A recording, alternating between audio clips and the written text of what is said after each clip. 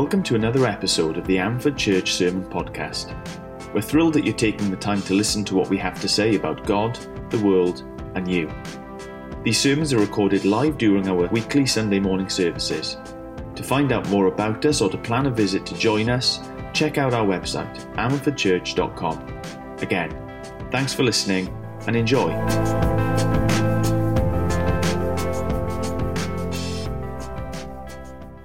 So we're continuing our exploration through more, thinking through as a church what it means especially to know Jesus more. Our mission, our purpose as a church is to know Jesus more and to make him more known, isn't it? Or at least that's what we've started saying since the calendar ticked over to 2020. And part of thinking through how we can pursue looking more like Jesus, living more like Jesus, has been thinking through a little acronym of MEEK. That Jesus is someone who pursued more, wasn't satisfied with the way things were, but acted, and his drive was to change things, was to press on. That he was someone who enjoyed life, celebrated that which was good. He could see the good that was in the world. He wanted more of that goodness and wasn't afraid of celebrating it and enjoying it. And this morning we come to the next E, which is eat with others. Jesus is someone who remarkably, when you stop and when you think about it, is genuinely remarkable, ate with other people. That the eternal God, the Son, who was there at the very beginning, before food was even created, spent time at a table eating food with other people. Actually, it's a really massive theme in the Gospels, and that is even clearer in the Gospel of Luke. Okay, that's a little bit small, and I'm going to figure out which side I should or should not be standing in. But in the Gospel of Luke, 24 chapters, there are 9 different occasions where Jesus is recorded to be at a meal with other people. This is not to speak of all the other times food is involved. These are specifically 9 times he stopped and he's eating with other people. There's Levi's dinner party. Alice read to us from the Gospel of Mark, where Matthew, the tax collector, also known as Levi, is called to follow Jesus. And the first thing that happens is that they have a big banquet with lots of Levi's friends and associates. People don't like that. Jesus is there. There's Luke 7, tears at tea time, when he's at the house of a Pharisee and a woman comes and weeps at Jesus' feet. That's another meal, very famous incident. There's food for 5,000 when they're out and they've been teaching and learning all day long, and Jesus multiplies from some meager resources food, not just for him and his disciples, but everyone who's gathered there. There's the incident of Mary versus Martha. We think about that story as who has it right? The one sat at Jesus' feet or the one that's trying to serve him. That's at a meal.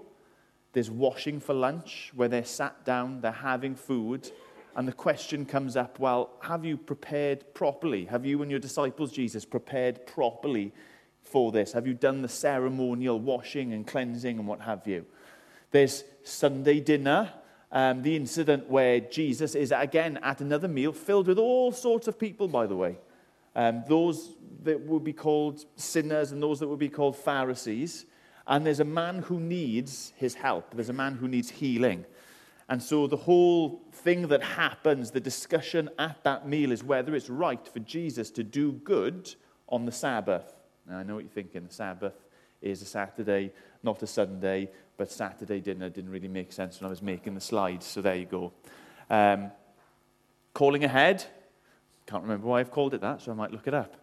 The Passover, a meal that's recorded, Jesus specifically having it once with his followers, but presumably he celebrated it each and every year when he was with them. And of course, one of the most, I think, wonderful meals recorded in the scriptures is the resurrection breaking of bread with the disciples on the road to Emmaus. Not only was Jesus eating with people part of his life and his ministry before the cross, But as Jesus is resurrected, as he is that new humanity, as he is the person that he is going to be for eternity evermore, they're still eating, they're still feasting, they're still being with other people. Calling ahead. What was that? Luke 19. Is this with Zacchaeus? Yes, where Jesus invites himself over to have food with Zacchaeus. You see, someone described the Gospel of Luke as a story or a book where Jesus is either on his way to a meal, at a meal, or on his way from having been at a meal. And when you look at it, how it's spread out there, how everything that really happens centers around meals, you see that this is incredibly, incredibly true. Now, it isn't just mind-blowing that the eternal God, the one who spoke everything into being, eats. What I think is really key for us to see and to notice as we work our way through the life of Jesus, when we notice that he spent time eating over and over and over again with different groups of people, we need to recognize that Jesus is someone who used meals. Jesus is someone who used meals. There are times in Jesus' life where he displayed like real humanity. When he wept at the tomb of Lazarus, when he spoke about his thirst, when he was hungry, when he had fasted for 40 days. But Jesus coming to special occasions, coming to different people's houses, being invited, inviting himself, wasn't just about satisfying that human hunger that he had, that need, that necessity for food. Meals in Jesus' life were an opportunity through which he would achieve a heck of a lot more than simply feeding and nourishing his body. Quick book plug. You see, I don't do it often. I don't even know what it's called. Book plug is this. A Meal with Jesus, a book by a chap called Tim Chester. If you want to read anything by Tim Chester, I can heartily recommend it. He's absolutely tremendous. But this book looks at a number of these meals in the Gospel of Luke and shows how at each meal Jesus is doing something more than just feeding himself. That he's seizing upon a very special, a very human opportunity to teach and to reveal and to carry out his ministry. If you want to borrow that copy, I think that's mine, so you can. I'm even sure that John has got a copy as well, so by all means have that. I just want to help us this morning to scratch the surface by thinking about 3 of those meals and how Jesus used them very, very intentionally. Luke chapter 5, it's the Luke equivalent of, as I said, Alice's reading earlier. When Jesus calls this man called Levi. In Luke, this is how it's recorded. After this, Jesus went out and saw a tax collector named Levi sitting at the tax office. And he said to him, "Follow me." And as people tended to, when Jesus invited them to follow him, they did. So, leaving everything behind, Levi got up and began to follow him. Now, what is the first thing that happens in Levi's life, in this new relationship, following Jesus, trusting Jesus? Levi decided to host a grand banquet for Jesus at his house. And there were a large crowd of tax collectors and others who were guests with him. But the Pharisees and their scribes were complaining to the disciples, "Why do you eat and drink with tax collectors and sinners?" And Jesus replied to them, "It is not those who are healthy who need a doctor, but those who are sick. I have come not to call the righteous, but sinners to repentance." Now, people have preached many sermons on this, about how Matthew or Levi, whichever name you want to use to refer to him, took the initiative, had met Jesus, and he wanted to invite his friends round to give them an opportunity to see Jesus for who he truly was, to come to trust in him in the way that Levi had. But how did Jesus use this opportunity?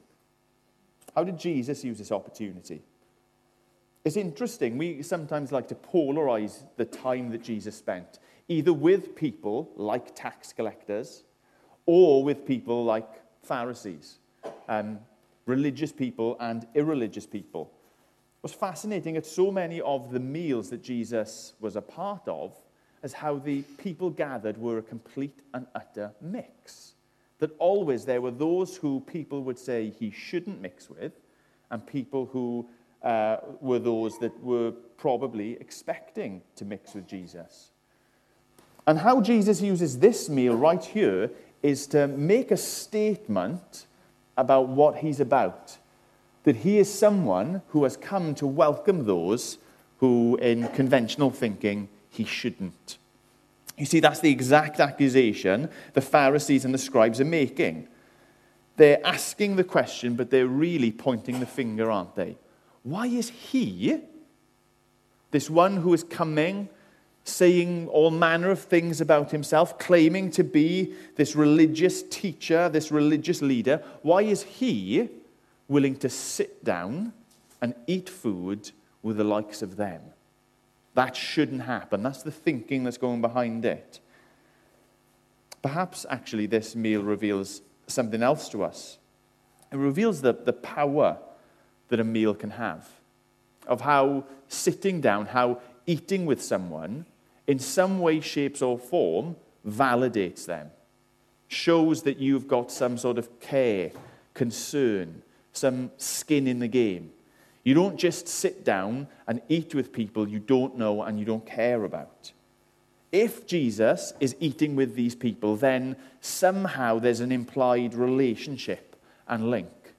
And Jesus uses this very opportunity to reveal a wonderful, wonderful truth. That he has come not for the people he should, in conventional thinking, be spending time with, but he has come for those that he shouldn't be spending time with. It's not the healthy who need a doctor, it is the sick. This holy man, this one who has been set apart to offer grace, he's come to be with those people who need his grace. Jesus used that meal to teach something about himself. We flick ahead to Luke chapter 9.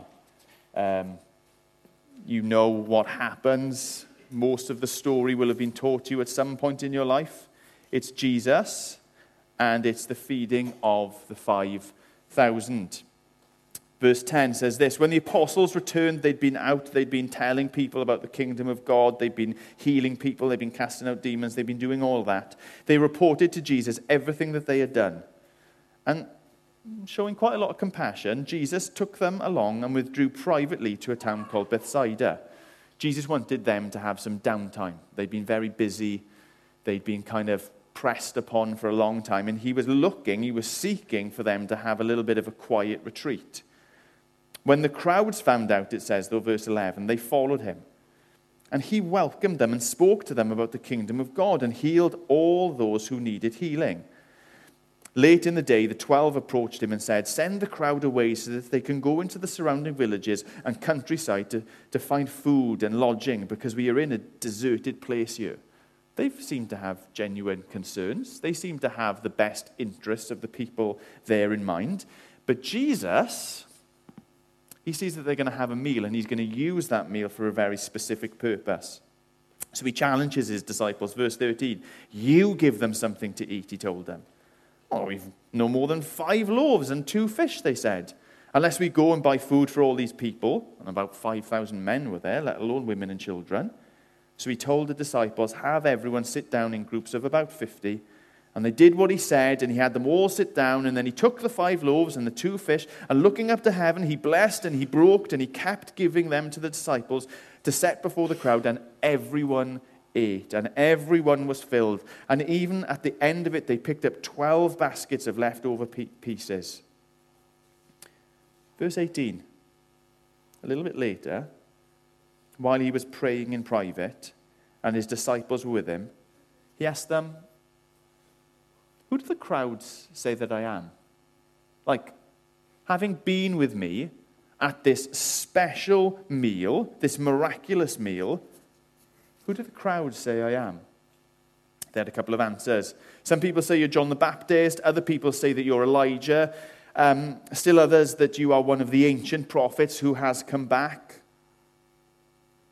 Jesus says, well, you were at the meal. You've been with me actually for a long time, many meals. Who do you say that I am? Famously, Peter answered, you are the Messiah. You are the Messiah.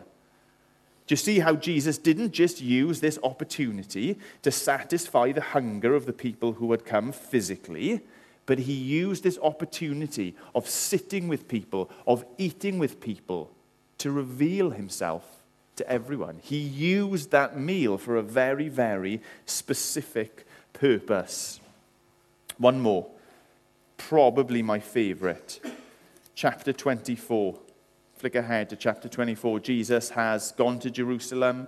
He's been falsely accused, falsely arrested, falsely convicted, sentenced to death. He's been executed. He's been buried. He has risen again. And now he meets a couple of people who had been following him for some time. Chapter 24, start at verse 13. Now, the same day, Resurrection Sunday, two of them were on their way to a village called Emmaus, or Emmaus, if you prefer, which was about 7 miles from Jerusalem. Together, they were discussing everything that had taken place. Jesus' arrest, his trials, his crucifixion, what have you. And while they were discussing and arguing, Jesus himself came near and began to walk along with them. They were prevented from recognizing him. Then he asked them, what is this dispute that you are having with each other as you are walking? And they stopped walking and they looked discouraged. The one named Cleopas answered him, are you the only visitor in Jerusalem who doesn't know the things that's happened in these days? It was big news. What things? He asked innocently. He knew. Of course he knew. So they said to him, the things concerning Jesus of Nazareth, who was a prophet, powerful in action and speech before God and all the people, and how our chief priests and leaders handed him over to be sentenced to death, and they crucified him. It was our hope that he was the one who was about to redeem Israel. You know, beside all this, it's the 3rd day since these things happened, and he told them what was going to happen then. Some women from our group astounded us. They arrived early at the tomb, and when they didn't find his body, they came and reported that they had seen a vision of angels who had told them that he was still alive. Some of those who were with us went to the tomb and found it just as the women had said, but they didn't see him. My guess is they'd been arguing about whether these reports were right or not, whether these were true reports that they'd heard. Jesus said to them, how foolish, how slow you are to believe all that the prophets have spoken. Wasn't it necessary for the Messiah to suffer these things and enter his glory? Then beginning with Moses and all the prophets, he interpreted for them the things concerning himself in the scriptures. It wasn't the end of it. Verse 28, they came near the village where they were going, and he gave the impression that he was going farther. But they urged him, stay with us. It's almost evening. Now the day is almost over. So he went in and he stayed with them. It was as he reclined at the table with them that he took the bread, that he blessed it and broke it, and he gave it to them. And their eyes were opened. They recognized him, but he disappeared from their sight. I think it's just one of the most wonderful meals. This and in the Gospel of John, when Jesus is there on the beach and they have that breakfast of fish, that shows us just how kind of fleshy, how real resurrection life is. That Jesus wasn't just in the form of a human for 33 years, but he has taken humanity into himself. He has brought humanity close to divinity. But that's not the point we want to make. Jesus was using this meal, did you see it, to help them to see that everything that he had said was true. That everything that he had taught them as he had walked with them around for 3 years was true. That everything that he had said in his holy scriptures was true. That he truly, really, absolutely was the one who would come to put everything right. Now, Jesus could have just told them that. But he used a meal. He used the opportunity of sitting down with them of showing them love, of showing them care, of showing them attention, not rushing. Jesus didn't just want to stop for the night, have a feed, get his head down, and carry on his journey the next day. He wanted them to recognize, to realize that everything he had said was true. Just 3 of the meals, we see that Jesus is so much more than about using food as a means to satiate hunger. But he wants to use the experience of dining together for very specific purposes.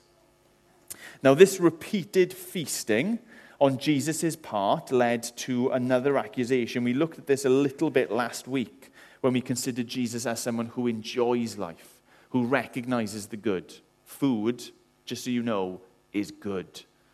The clue that Jesus is eating it even after he's resurrected, or that the description of glory is of a banquet and a feast, is a clue that food is a good part of God's creation. But he was so in the habit of using meals, of using feasts, of using parties, that people were able to make this accusation against him. A remarkable thing to say, that he was a glutton and a drunkard. They actually were suggesting that he was too concerned with eating and drinking and being with other people. It's amazing to think, actually, that not only was this an accusation that was made against Jesus, but this was an accusation that was made against his followers. Back in Luke 5, just after that encounter with Levi and Levi's friends, in verse 33, the same accusation is made about his disciples. They say John's disciples, John the Baptist, well, they fasted, offered prayers often. And those are the Pharisees, their followers, their disciples, they do exactly the same. But yours, this is what they said of them, yours eat and drink. There was something remarkable about how they used food, how they used drink, how they used coming together. It was part of, in our modern description, part of their DNA. Not only Jesus, but his followers were people who seized upon the power of food and meals. Consider another very important meal in the Gospels, the Passover meal. A very important meal already in their culture, in their community, in their way of faith, to remember what God had done for them, amongst them, in the Passover at Exodus. And Jesus takes that and he says, I want to use that for a very specific purpose. He taught them what we now call the communion or the Lord's Supper or the Eucharist, whatever it is. He taught them to use that meal themselves and ourselves, not just to feed our bodies, but to remind ourselves, to feed our spirits, to feed our souls of his life, of his death, of his coming again. And he said to do it as often as you meet together. I want you to eat together. I want you to have meals. Meals. Right. I'm laboring this point. I'm trying to paint this picture for you as Jesus as someone who ate with others. And when we learn about Jesus, we've been saying, haven't we, that we want to be like Jesus. So we should, like the disciples and like his instructions here, be people who are eating meals with other people. But I ask the question, why don't we get accused of the same sort of thing? Why aren't we called gluttons and drunkards? Why isn't the accusation of us that you are people who strangely eat and drink with other people? We've got lots of excuses, I think. Sometimes we'll say that we're too busy. Too busy to eat. It's weird when you think about it, isn't it? I think probably if we took a survey this morning, we'd say at least 21 times a week, we stop our busyness in some way, shape, or form and eat. I'm assuming we all eat 3 meals a day, if not more. All we have to do is do that eating in the company of someone else. It is genuinely that simple. We are not too busy. We and others, you and I, are going to stop today to eat food. So we have the opportunity to eat with other people. I was trying to think of an example of this. My barber, sometimes I like to meet up with outside of his barber shop. I just message him and I say, you tell me when you are having lunch. I don't eat lunch until gone 3. But I will come and I will sit with you and chat with you just when you are eating your lunch. I've had lunch. Fine. New question, when are you going to go and have a coffee? I will stop what I'm doing and I will come and we can have a coffee together. We are not too busy to eat or spend time in that sort of arena with other people. We might say, it's too costly. It's too costly. I couldn't be the sort of disciple who is accused of eating and drinking with other people, who questions are raised, why are you spending so much time with other people around meals, around coffees, around social kind of occasions? Because I just don't have the resources. I just don't have the finances to do it. To that I would say, well, it needn't be as costly as you think. We probably have television shows like Come Dine With Me and big American TV series and films which paint a picture of hospitality as banquets with various cutleries and cups that are used at the right occasion and courses to meals and things like that. I mean, who here would turn their nose up to a properly nice cheese and potato pie? Nobody would. You would. Oh, well, Daniel, you've got medical dispensation on this account, okay? Just so you know, anybody who's inviting Daniel and Sharon and Elaine round for food, allergic to cheese, so you can have dry potatoes. It doesn't need to be fancy. It doesn't need to be fancy to be enjoyable. It doesn't need to be fancy and expensive to be good. Do you know what I really love about some of the stories of Jesus eating with other people as well in Luke's gospel? Is he does it at their expense. And he's not embarrassed to do it. Levi is the one who throws the party. Zacchaeus comes to have a look and he says, oh, Zacchaeus, if you're so keen to have a look, have me round. I'm coming over. Isn't that immense? Jesus is just like, I actually, at this time, I could multiply food and give it to you. But I don't have anything. I'm going to let you get the food in. He wants to spend time with people, and so it doesn't need to be costly. The real expense is the effort, isn't it? The real expense is the effort. We can be way, way, way, way, way too obsessed with how much things cost in order to impress. Have you ever received a card from somebody? Just a little note saying, thinking of you in this time, at this occasion. I mean, cards can be expensive. Cards can cost £1. And yet it means something to us, doesn't it? When people have made the effort, we value it. You might say it's too intimate. Eating with someone. I don't know people well enough to invite them out for a meal. I don't know people well enough to be invited to theirs. I don't know people well enough that when I walk into a coffee shop or a cafe or something like that I feel I can sit myself down next to someone and have that special, valuable time with them.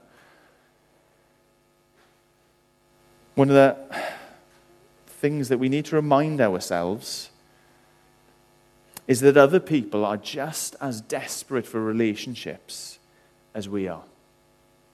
And more than that, other people are just as scared about making the first step, taking the initiative as we are, making themselves vulnerable.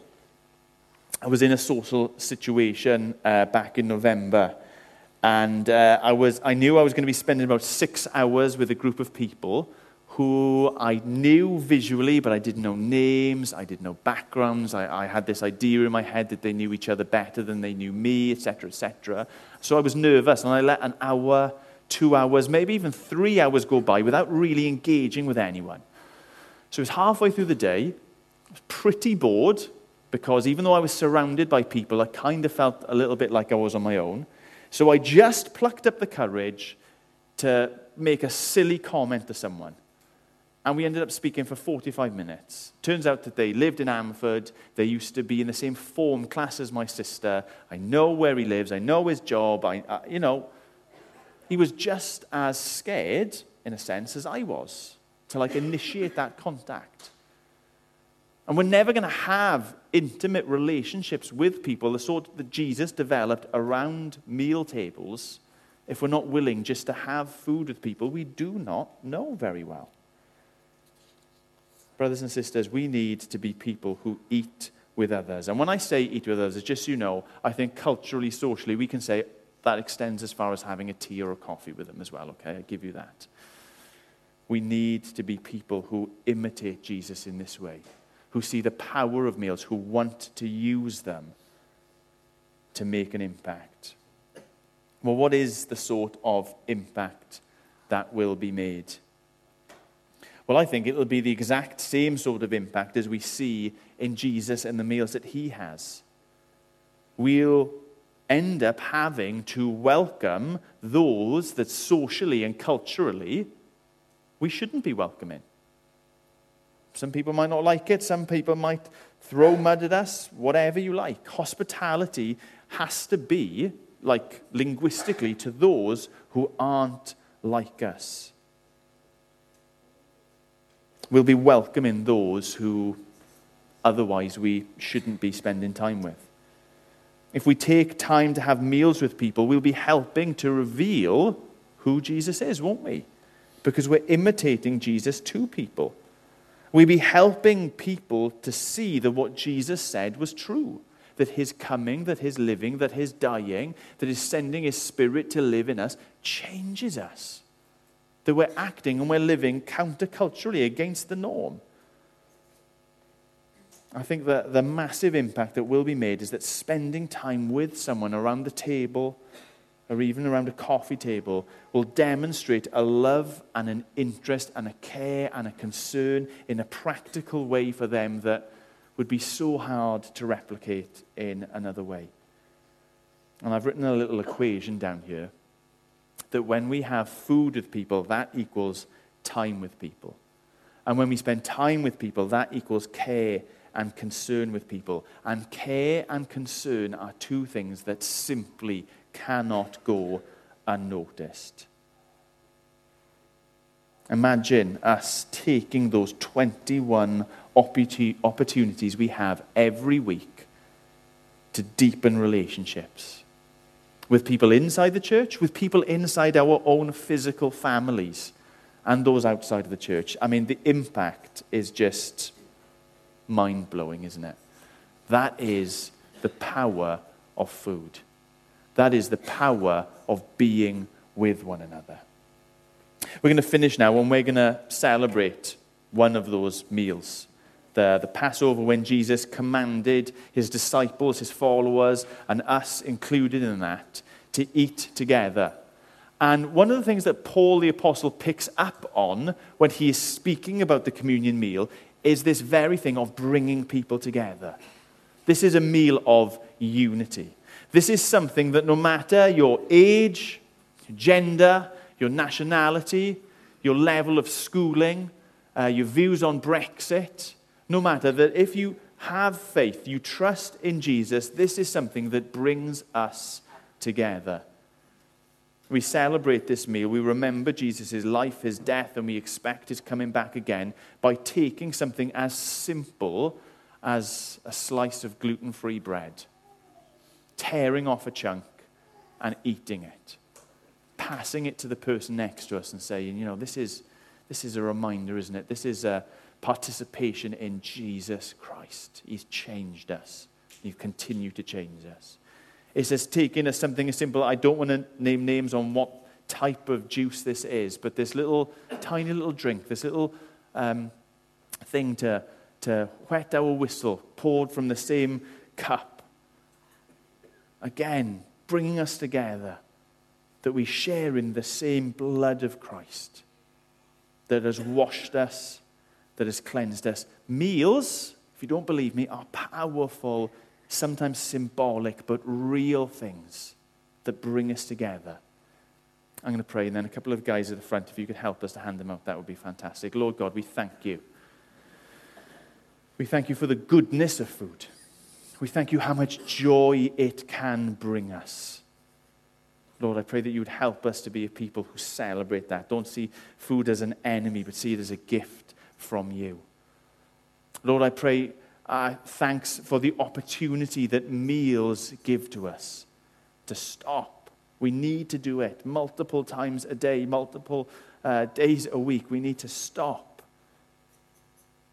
and commit time to it. Lord, I pray that we would do that with other people. That meals wouldn't be an opportunity to cut ourselves off, but to gather and to invite other people in. Lord Jesus, we're about to celebrate your meal, the Lord's Supper, which is that wonderful declaration that you have invited us in. That you have come near to us and you have asked us to sit at your table as your family, as your brothers, as your sisters, as children of the Most High, as citizens in your glorious kingdom. Lord, I pray that you would help us to see we're not too busy, it's not too costly, and it is intimate. And that's a good thing. Help us to have an impact in Jesus' name as we feast on this food together and as we encourage and as we invite others to join with us. In Jesus' name we ask. Amen.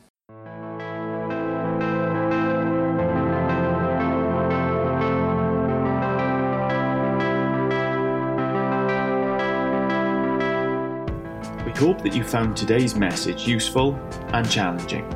And we want to take a moment to offer you some next steps that you can take right now. Why not get in touch with us via email at contact@amfordchurch.com if you have any follow-up questions or things that you'd like to discuss. If you want to know more about what's going on at Amford Church, make sure to like us on Facebook.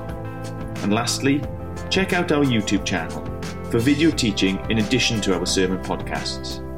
Thanks for listening.